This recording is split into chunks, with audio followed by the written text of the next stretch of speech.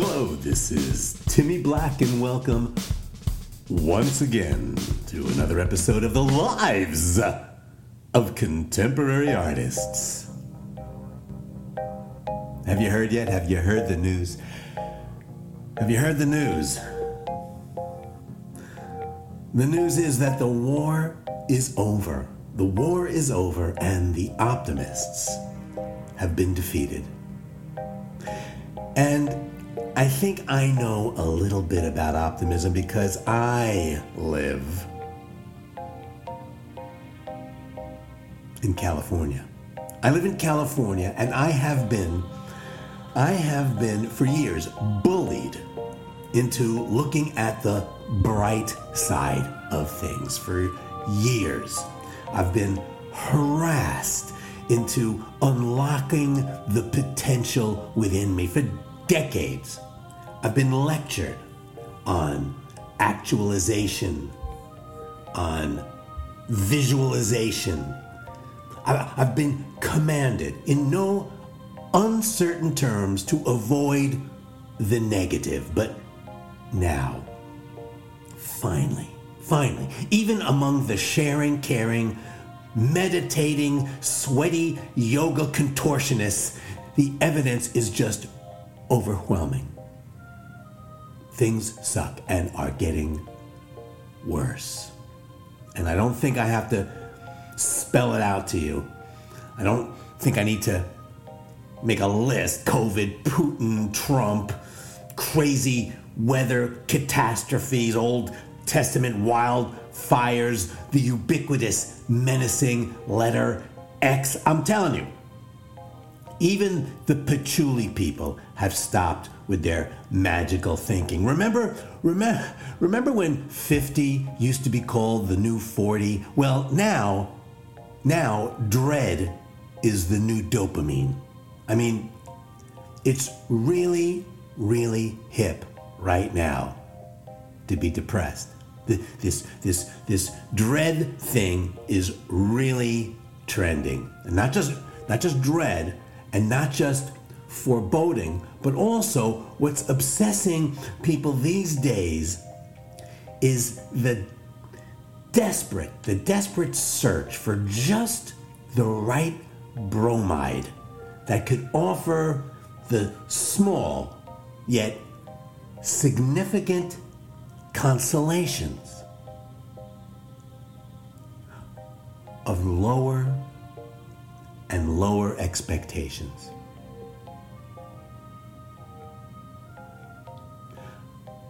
Which brings me inevitably to the art world.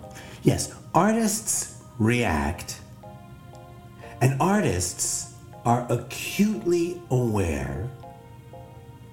And a lot of contemporary artists these days are responding to this new reality by organizing all sorts of creative collectives, groups, collabs, collaborations, all in the hope of finding comfort through common purpose. Now, there's one terrific group in Italy. I like them a lot. They're called La Bella Giovinezza. They do a lot of mime. They do a lot of mime work, and that's all. That's about all I know about them. I think I might have seen something on YouTube. It was fairly unthreatening. But my wife Tina, saw them this summer in Edinburgh, and she said they were really, really great. And Tina's eye is always, always, always good enough for me. All right. Another interesting artist group that has come to my attention is this Canadian one called The Bones of the Dead. And they're led by this 84-year-old Montreal conceptual artist named Calice Tabernac. Tabernac is a legend in Canada. But she is known, she's best known in this country, in the United States, for Herodotus, a public sculpture she installed in New York in front of the old Whitney that was made entirely of worms. And I can tell you firsthand that it was great, because I remember seeing it while I was in graduate school, and I remember thinking at the time, I thought to myself, are you really allowed to do something like this? I mean, can I do something like this? And I remember thinking at the time, yes, I suppose I can do something like this, and I suppose I will. And it changed my life. It changed my life, and it defined my entire career. I mean, between you and me, I have enough anxiety in my life, and there's really no more room for any anxiety of influence. I mean, if it's been done before, why not do it again? And the Bones of the Dead as a collective are a living testament to the banality of derivative repetition. And why not? It's easier that way. I've always worked that way. But my hands down favorite art collective of all time, one that my listeners, if they've been paying attention, already know a lot about, is the Plausible Deniability Project TM. PDP-TM.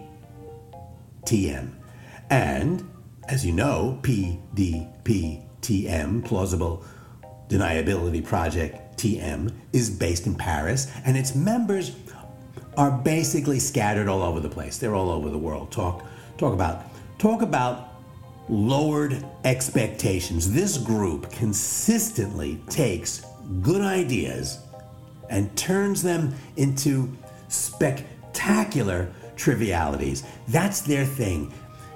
Give the public what they deserve. I mean, artists do that all the time, but what makes the Plausible Deniability Project TM, what makes PDPTM really unique is that they say it out loud. They say it out loud. They admit it. And they don't merely admit it, they make it into a virtue. If decadence and mediocrity is what the public wants, why not unapologetically provide it in abundance? Collectively, they have taken this sort of artistic Hippocratic oath in that they have committed themselves to doing no harm. It's art for everyone. Unsalted ideas, pleasing, predictable themes, easily pre-digested concepts. It's sort of like visual arts equivalent to smooth jazz. Now, who's behind this work of genius? Well, the group includes a wide range of talent and a wide range of experience. On the older side of their roster, you've got the overly prolific French painter Corrado Malaspina, and you have in the U.S., the disgraced and forgotten California enfant terrible, David Schaffman. So right there, you know you've got something special. And the younger contingent includes the charming and strategic Dahlia Danton, who is basically the brains behind the whole operation. She's a master of marketing, and it's basically because of her that PDPTM is such a successful brand. And you should check out their Instagram and their TikTok, and you'll see exactly what I mean. And also on their young side, you've got the pretentious New York blowhard Spark Boone, who is so ordinary. I mean, he is so unexceptional that he embodies by his sheer existence the ideals and the purpose of the collective. He's actually He's actually the primary author of their founding manifesto. Here, listen to this. Listen to this. Article 1. Make it plain. Article 2. Make it comprehensible. Article 3. Don't make it too long. I mean, the PDP-TM Manifesto, the Plausible Deniability Project TM Statement of Purpose, has become now an art school catechism. I mean, listen to this. This is Spark Boone's concise, proudly defeatist response to Ezra Pound. Never new, always redundant. It's absolutely brilliant, and in every way is a pitch-perfect reflection of our common infatuation with pessimism. It's brilliant. It's simply brilliant. Anyway, it's the Plausible Deniability Project, TM, PDP, TM. And if you're not familiar with their work, you're probably better off. But if you're curious, look them up. And as I said, they are fairly innocuous. So there you have it. As I said earlier, we get the art that we deserve. And even here in sunny California, all the TEDx talks are drifting to the dark side. Marijuana sales are up. University humanities departments are down. But you've come to the right place. If you want to get a good, accurate picture of the spirit of the age in real time, all you have to do is keep up to date on what's going on with the rather ordinary lives of contemporary artists.